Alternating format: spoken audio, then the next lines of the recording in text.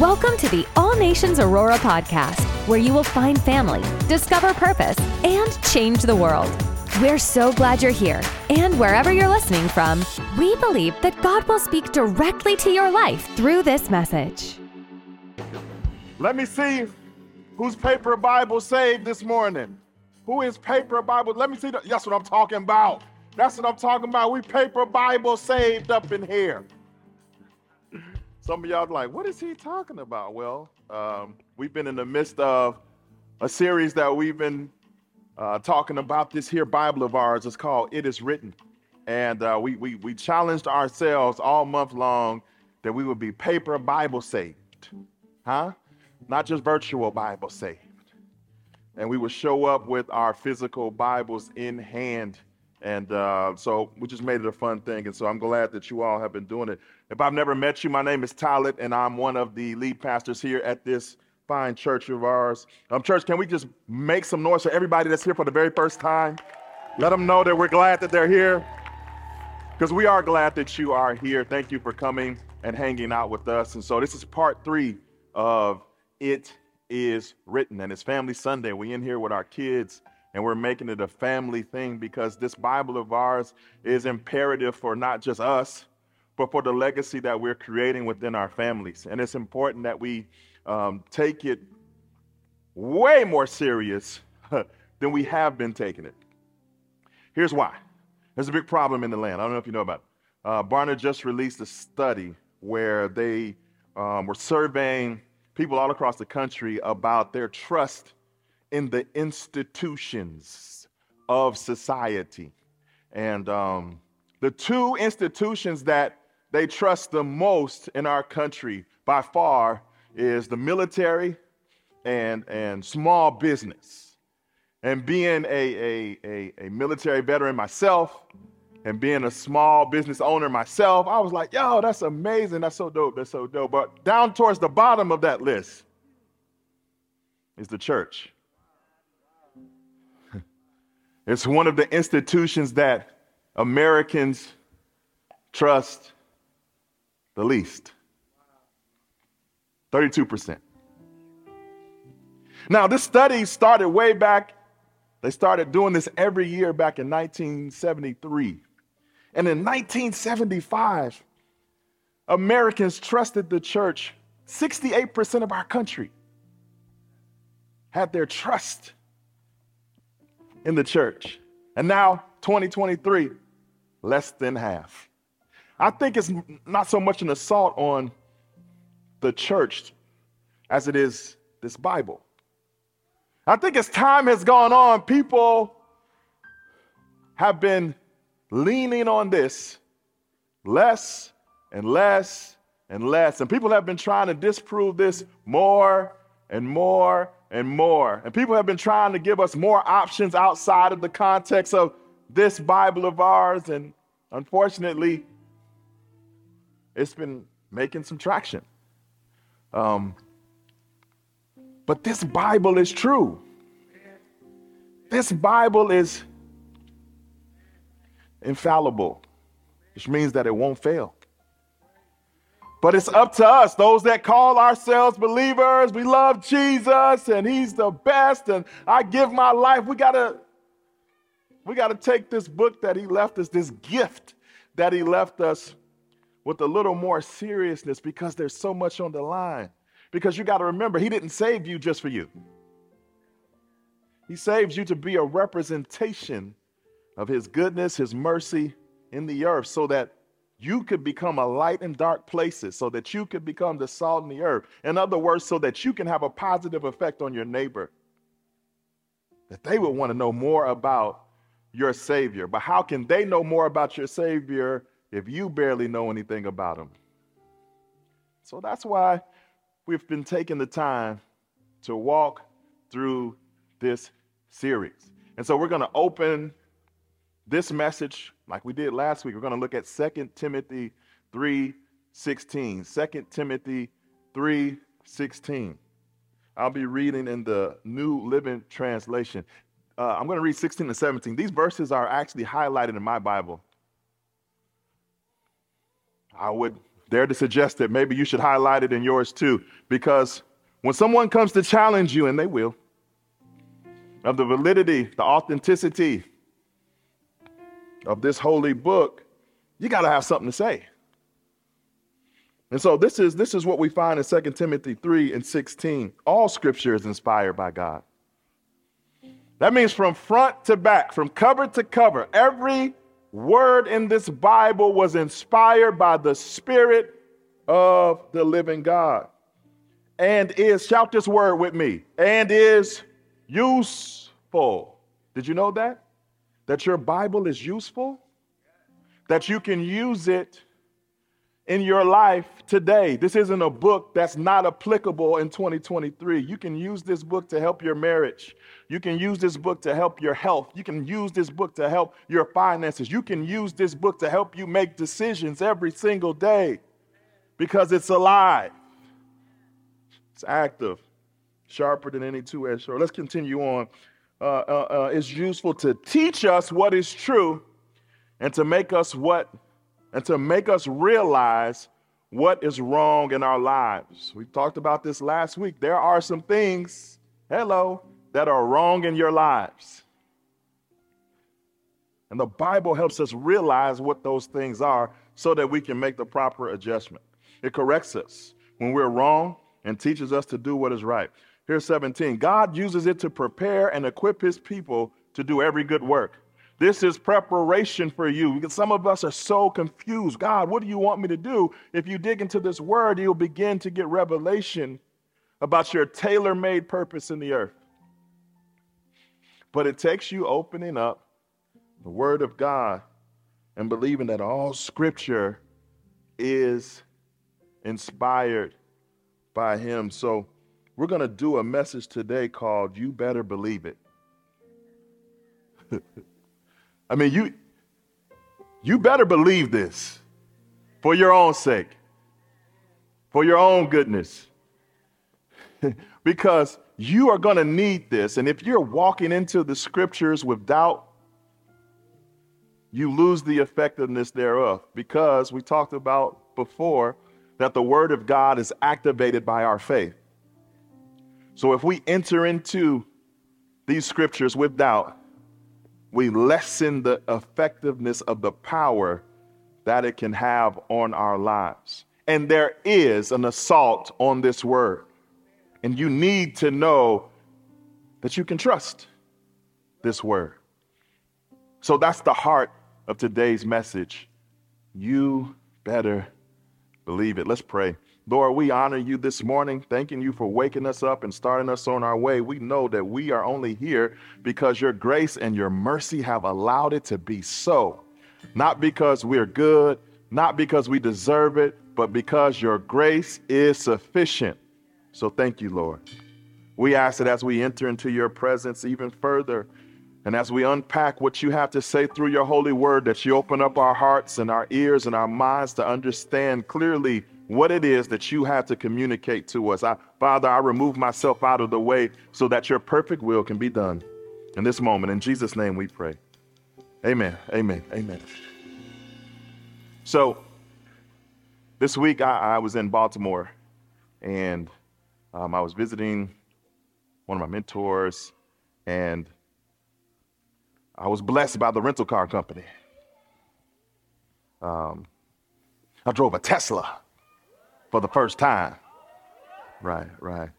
Now I have some friends that had Teslas, and they told me, you kind of got to, look at some videos before you get in there for the first time so you can understand how everything works. And they were right. I'm glad I did look at some videos, because it's like completely different ball game, right? This is a vehicle with no gas. This totally everything is ran by electricity. And so when I first got in, you don't use a key. You use like a card. It looks like a little credit card. And you have to hold it up to the door, which unlocks the door. And then it doesn't even have regular like door handles. Like the door handles are like sunken into the door, and you got to press it for it to open up. And so then I get in, and it's this massive screen in the middle that really controls everything. And so I I was looking for the gears and I couldn't find it. Then I remember, oh wait, it's like the little windshield wiper thing on the side behind the steering wheel. So I put my foot on the brake and I tried to shift it and nothing happened. And then a little thing came up and it showed me I had to like put that same black card by the cup holder to make the engine turn on. It was a lot. And so eventually I figured it out. And so I'm rolling. And it's a lot to figure out, right? The gears, the computer screen, I couldn't even figure out the air conditioner at first because it was all in the computer screen. So I had to figure it out, but I figured it out. And the best part about this here Tesla, see, sometimes I hesitate with these stories because y'all be using my stories against me. Yo, one of my friends warned me. He said, bro, listen, Teslas are fast. I was like, that's a little battery power. Like, how fast can it be? I said, I know fast, okay? And he was like, listen, bro, everybody tries to challenge me at stoplights, and I win every time. I was like, oh, okay. So I kept it in the back of my mind. I got to a little place where, it was kind of open. And, I looked around. Shit. Right? And said, let's see what he was talking about. Y'all, this thing is fast. I have never been in a car that goes that fast, that quickly. I'm not going to tell y'all how fast y'all going to go because y'all going to use it against me. I'm not going to tell you. Too fast. But there's a particular part of driving a Tesla that's completely different from driving a regular car that my friend warned me about. He said, you got to get used to one pedal driving. I was like, what the heck is that, bro?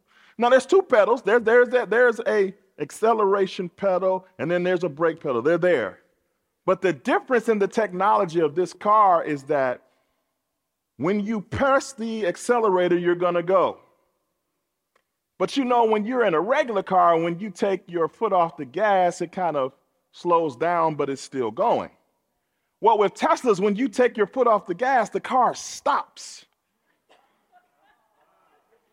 Doesn't move. So he said, you kind of got to get used to easing off and easing on and get used to one pedal driving, because as soon as you stop leaning into it, you lose momentum forward. And I think that that's what's been happening with this Bible of ours. At one season of life, we've been leaning into it. We've been calling on it. We've been looking for scriptures but life happens and we take our foot off the gas and we wonder why we're no longer progressing forward in life. Because much like a Tesla, when you take your foot off the gas, you're no longer moving forward.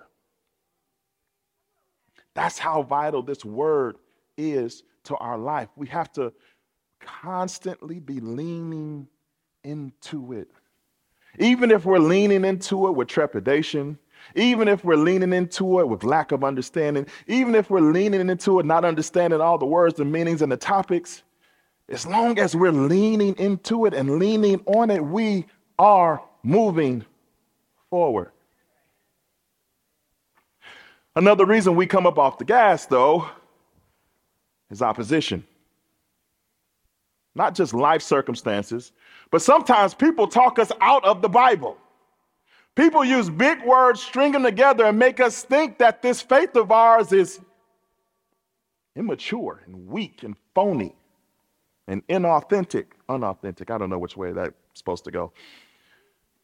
But they make us think that what we believe, we shouldn't believe. And then we start distrusting this Bible a little bit at a time. And we also come to a complete stop as well. I think that that's a problem. I think that that's a heart issue, or maybe it's an ignorance issue. Maybe we just don't understand just how trustworthy this Bible of ours is. So we're going to spend some time. I'm going to give you 7 reasons over our time together, why our Bible can be trusted. I'll start with Matthew 24:35. This is Jesus talking. He said, "Heaven and earth will disappear, but my words will never disappear." Like, things change over time. There's advancements in technology, science, history.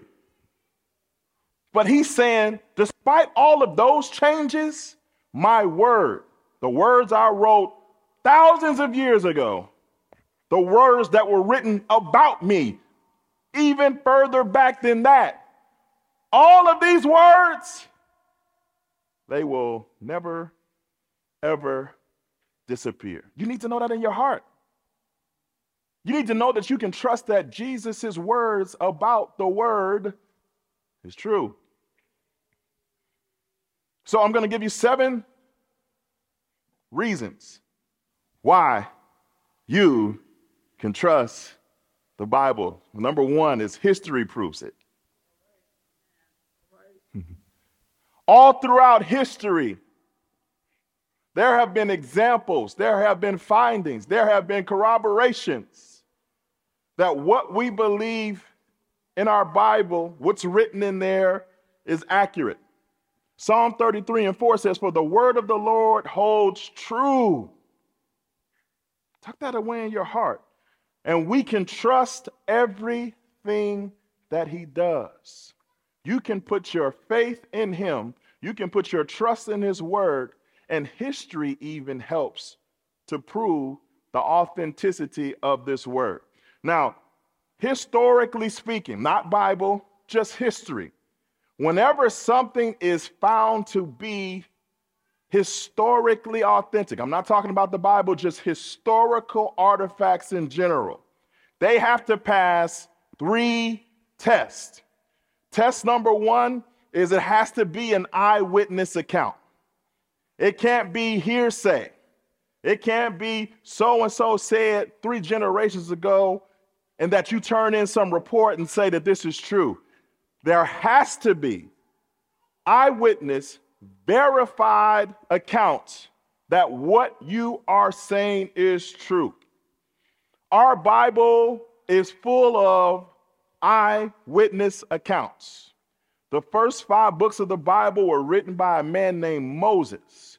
So when Moses wrote, the Red Sea parted because Moses was there. It wasn't something he heard about. It was something that he saw. Your Gospels were eyewitness accounts. There's 4 of them: Matthew, Mark, Luke, and John. Matthew and John are disciples. They're 2 of the 12 disciples that went with Jesus during his earthly ministry. Mark was a disciple of Peter. So everything in Mark he received from Peter, who was an eyewitness to the works of Jesus. Luke was a doctor. He's the only Gentile writer in the whole Bible, but everything in the book of Luke, everything in the book of Acts, because Luke wrote Acts 2, is eyewitness accounts because he went and interviewed people like the mother of Jesus and the other disciples that rode with Jesus. And he took everything from their eyewitness accounts and organized it into those 2 books. So our Bible, this word of God, is full of eyewitness accounts. So that's check number 1 for historical authenticity. Number 2, it has to be recorded and copied with extreme care. Now, these are the rules for history period. These aren't Bible rules. But I think that God chose the Jewish people because history shows that nobody, no region, no nation was more meticulous with their record keeping than the people of Israel. They have standards of authenticity that nobody else has. There's normal levels of how people look at records and say this is true and this is fake. But the people of Israel had even higher standards for themselves because they took their history that serious. In fact, the first Bible was translated from Hebrew to Greek. The Old Testament was several hundred years before the New Testament, several thousand, some parts before the New Testament started.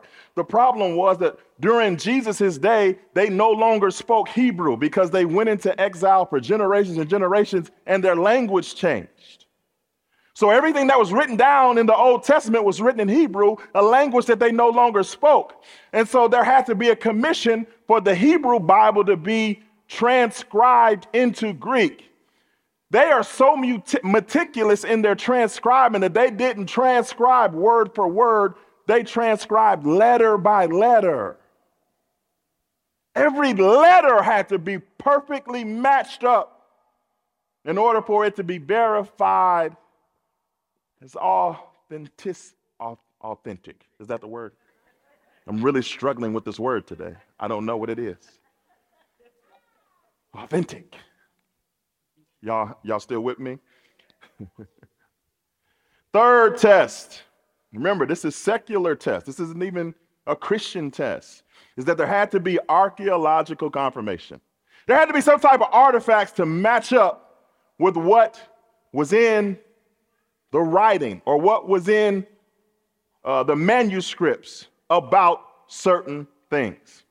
There have been numerous, and I mean numerous, archeological findings, meaning they dug in the ground and found artifacts that match up to the writings in the Bible. One of the last things that they couldn't find that was written in the Bible was about an empire of the Hittites. You've heard of the Hittites. That's one of the people that the children of Israel had to fight to get into the promised land. Well, there was no artifacts of them for a very long time until the early 1900s when it was dug up, found, and confirmed.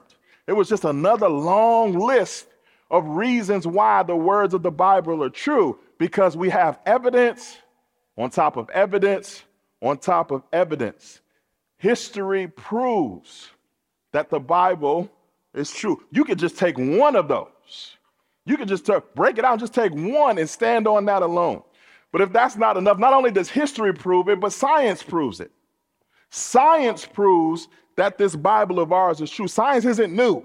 Science has been around in our day, but also in the days of the Bible. Psalms 148, 5 and 6 says this: let every created thing give praise to the Lord, for he issued his command and they came into being. Talk about how things were created.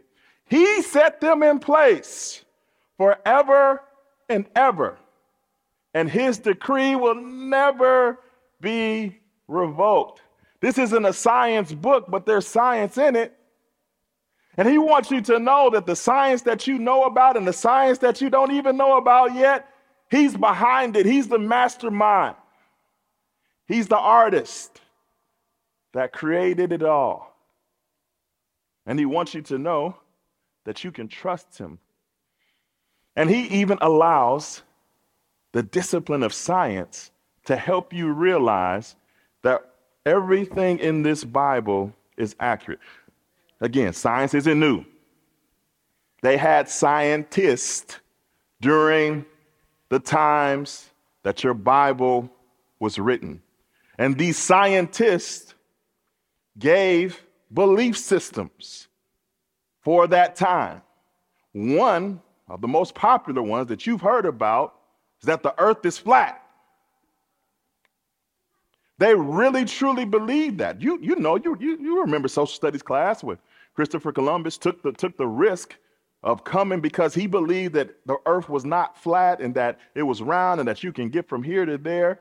But prior to his discoveries, there was a staunch belief that this world was flat and that if you went too far, you was going to fall off that boy. And now Kyrie Irving, he out here talking about the earth is flat, but that's another story. The earth is not flat.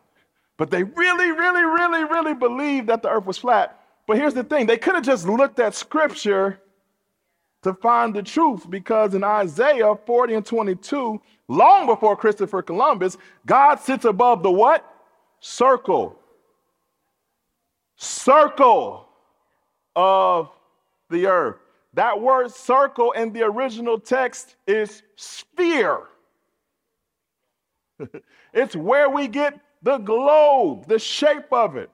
Because thousands and thousands and thousands of years ago, the Spirit of God inspired the prophet Isaiah to let people know that this earth of ours is circular. Isn't it interesting that this isn't a science book, but science proves that the words are true? All science is doing is catching up to what God already said. Okay. We'll keep going. FYI, the earth is not flat. Okay, moving on. Not only did they think that the earth was flat, but there were some, like the Hindus of that time, because Hindus were around during this time as well. They didn't think that the earth was just flat, but they also thought that the earth was held up. If you've ever seen an atlas, you can barely see it, but that's that picture of that guy holding the earth up. He was supposed to be a god named Atlas that was responsible for keeping the earth in its position and making the earth turn around. They really, truly believed that it was held up by this Greek god. Some others, they thought that the earth was on top of an elephant. This is true, I'm sorry. You can look it up. And the elephant was on top of a giant turtle. Now, we laugh, but we shouldn't, because there's things that we say that wouldn't make sense to somebody that heard it if they would have heard it 50 years ago. If you told somebody 50 years ago that you're going to surf the web, they would be confused. How are you going to put a surf web on a spider? Or how are you going to put a surfboard on a spider web? Right? If you'd have told them 20 years ago that your pastor would be flying down Baltimore in an electric car, they'd be like, bro, please, what is this, the Jetsons? Things evolve, things change. The Egyptians, now they are credited for being the most innovative architects of the time. And they believed that the earth was sitting on top of 5 pillars. It's taught in their schools, which is ironic.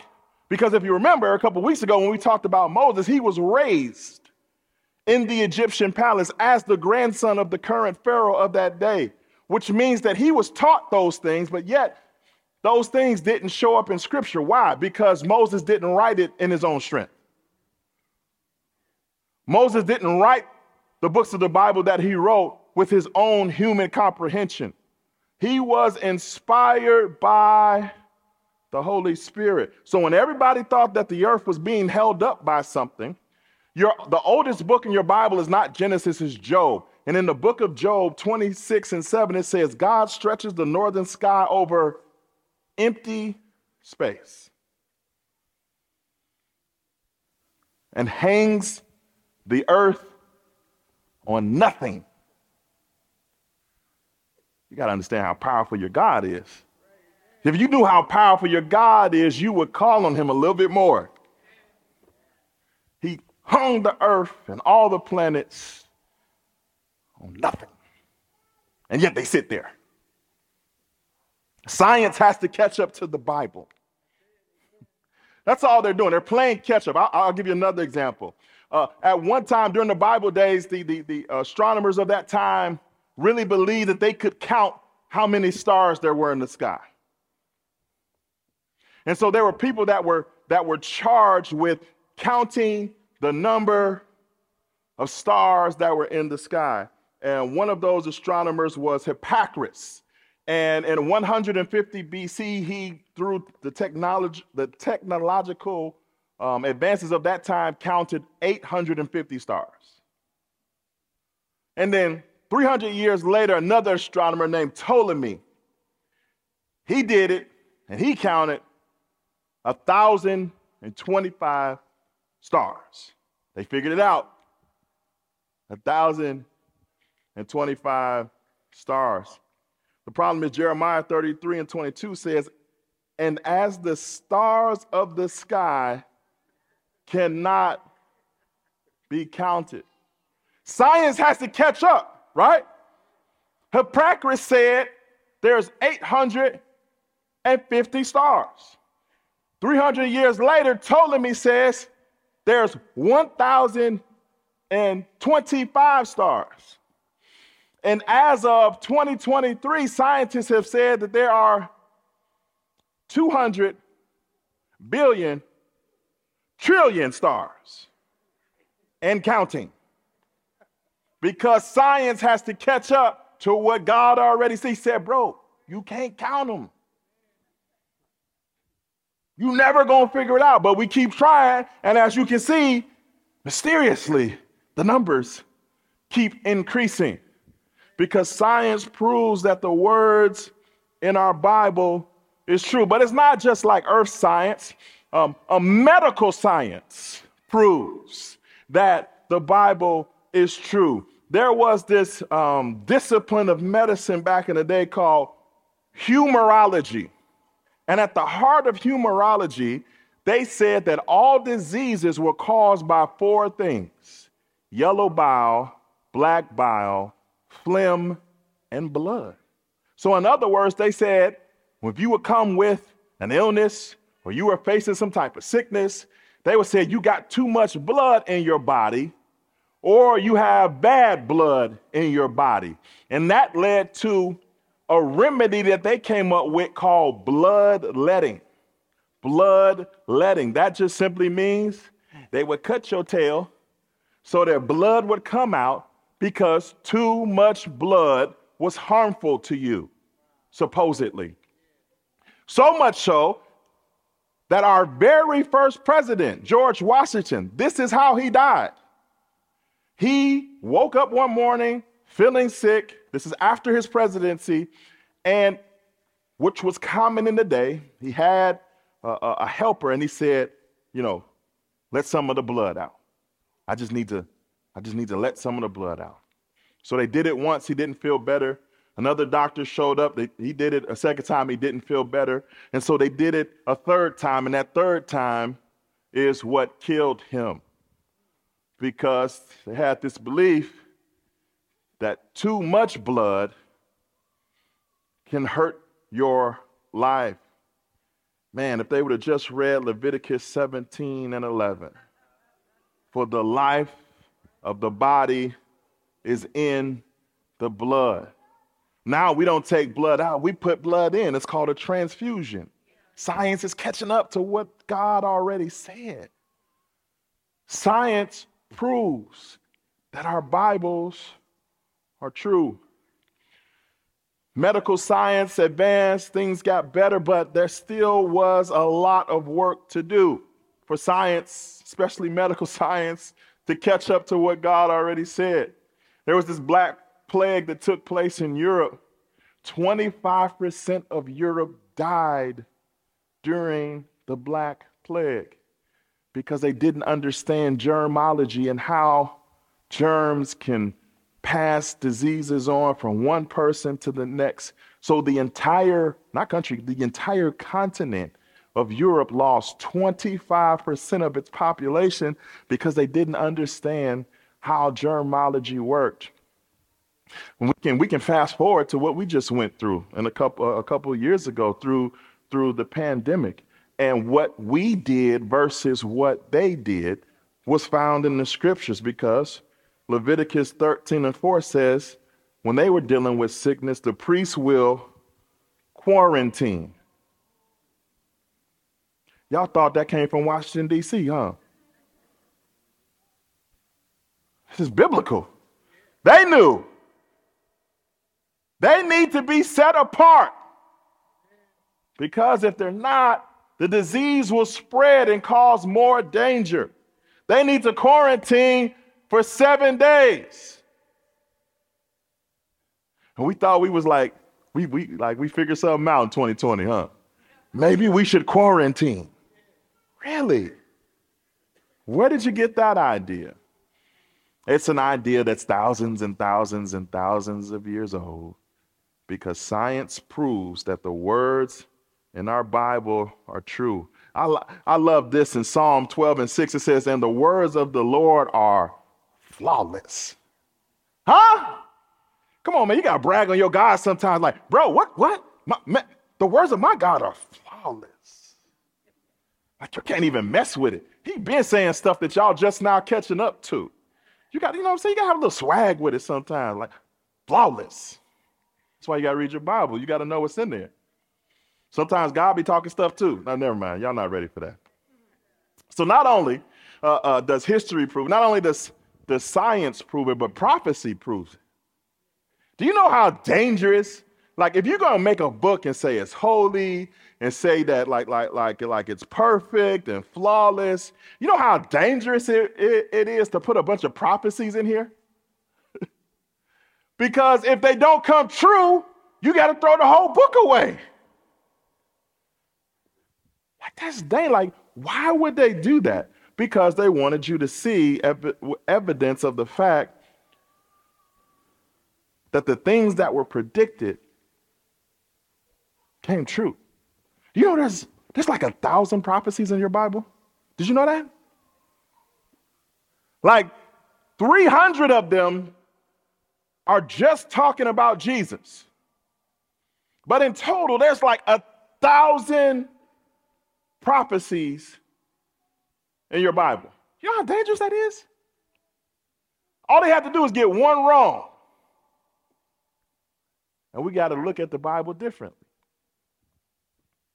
There was this study done by a scientist, last name Stoner. It's a probability study. What he did was he gathered a bunch of mathematicians to do a probability study of what it would take to get that many prophecies correct.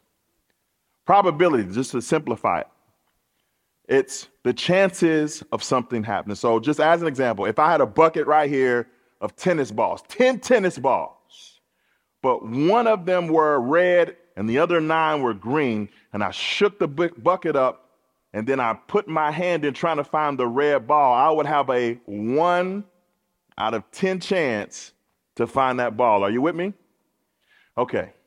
So they did, all these mathematicians, all these super smart people, they got together and they ran the numbers, they ran the calculations, and they said for one person to successfully fulfill, listen to me, 8 prophecies, 8, not 300.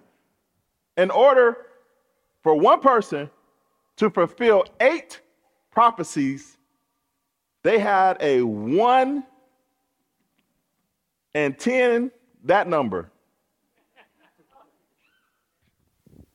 10 to the 17th power. Now you're looking at the number, you're like, that's kind of big. But let me contextualize it for you. Okay. Let's say $1 silver represented 1. $1 silver represented 1. For me to have that many silver dollars, 10 to the 17th power, it would fill up the state of Texas. But it would have to be sunken by 2 feet to fit all those silver dollars. Texas big, y'all. I used to live in Texas. The top of Texas is Texarkana. The bottom of Texas is El Paso. That's a 14-hour drive. Texas is big, y'all. So let's play that out.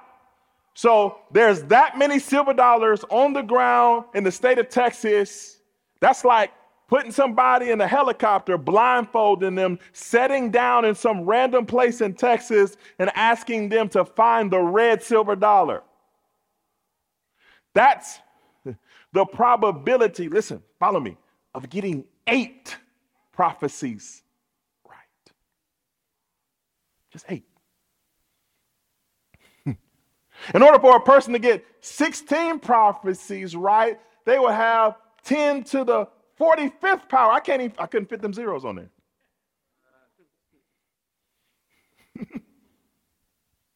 In order for a person to get 48 prophecies right, 48, it would have been 10 to the 157th power. Jesus fulfilled over 300 prophecies with his life. Things that people said about him hundreds and thousands of years before he was born, he fulfilled in his 33 years on the earth. You know one that really messes me up? If you read Psalm 22, written by King David, it's a prophecy about the crucifixion of Jesus. You know what the real head scratcher is, though? Crucifixion hadn't been invented yet. Because prophecy proves the Bible to be true. 2 Peter 1:20 says, above all, you must realize that no prophecy in Scripture ever came from the prophet's own understanding. You that are prophets here in this audience, never lean to your own understanding, because if you do, it's not a prophecy. Prophecies come from the Spirit of God. And this verse is letting us know all these prophecies that you read, they came from God, not from the prophet. It doesn't come from the prophet's own understanding or from human initiative. No, those prophets were moved by the Holy Spirit and they spoke from God. You need to know that. Your children need to know that. That what they read in this Bible, you're not just forcing them to read it just to read it. They're reading it because the words were spoken from God. The Bible was not written to us, but the Bible was written for us. We weren't there. We weren't the audience. We weren't the intended target. But every word in here was written for our good and for our benefit. This is what Jesus says. But this is all happening to fulfill the words of the prophets as recorded in this. He's like, everything I'm doing, he was fully aware that every move that he was making, I'm doing this to fulfill what the prophets of old said about me. And you need to know that. Every book in your Bible speaks about Jesus. Every book in your Bible points to Jesus. Here's another one. Every book in your Bible features Jesus. We'll do that at another time.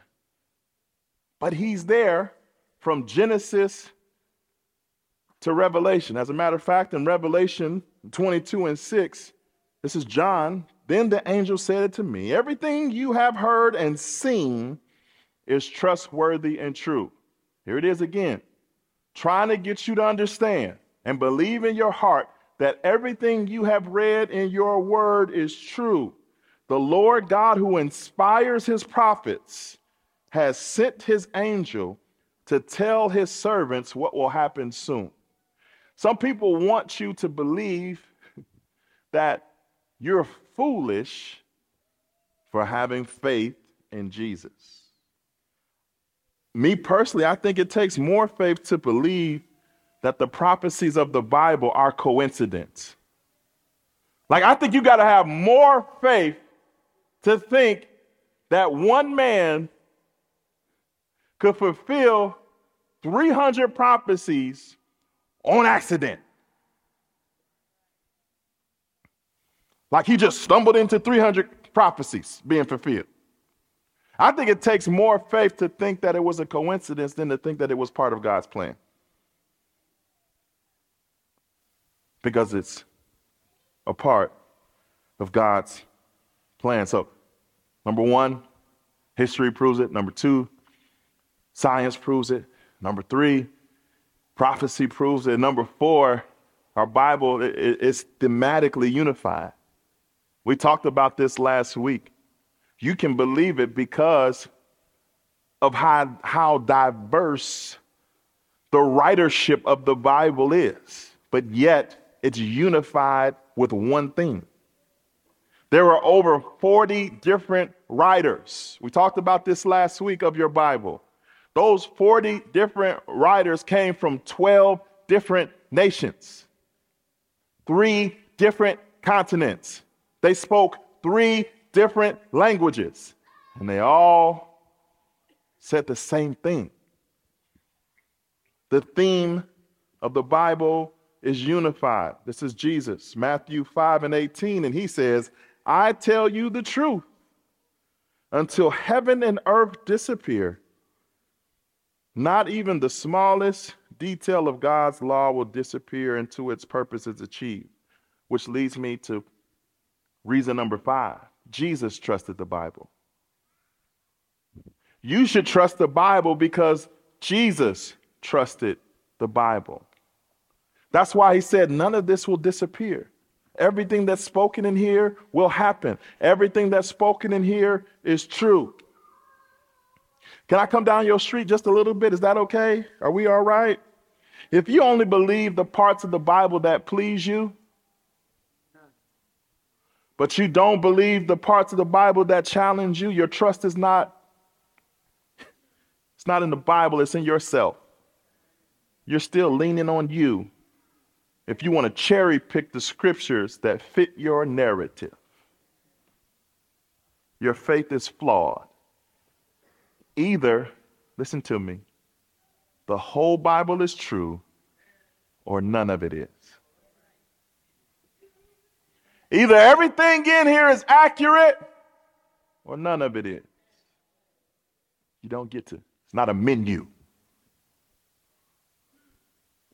It's God's holy, trustworthy word.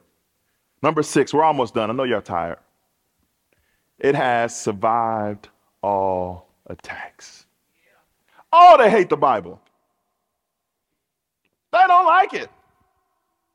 They have been trying to disprove this thing forever. And it still has not worked. The Bible is the most despised, derided, denied, disputed, debated, and destroyed. But you see all them D's? Destroyed book in the world. They've been really trying to get rid of this thing, but yet there it is in your hand. All these geniuses, all this intelligence over the generations, ain't nobody been able to get rid of it? Nah, not my God. 1 Peter 1:24 and 25, the grass withers and the flowers fade,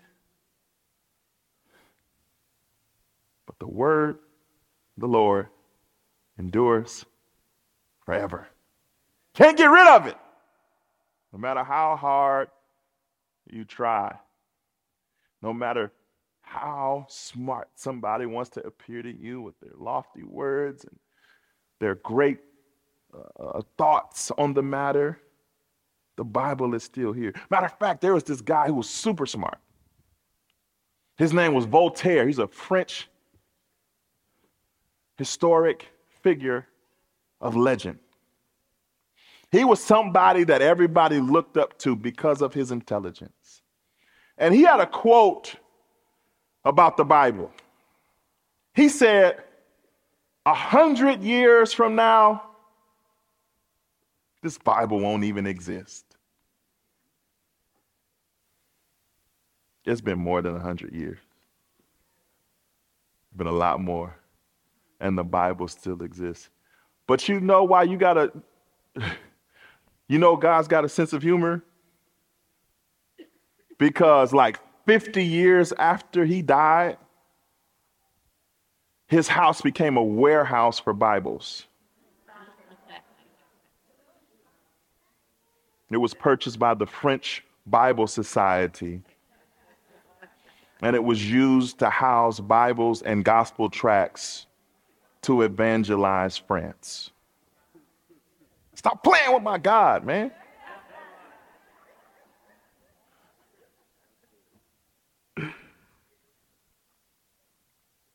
But here's the thing, in all seriousness, we gotta value this.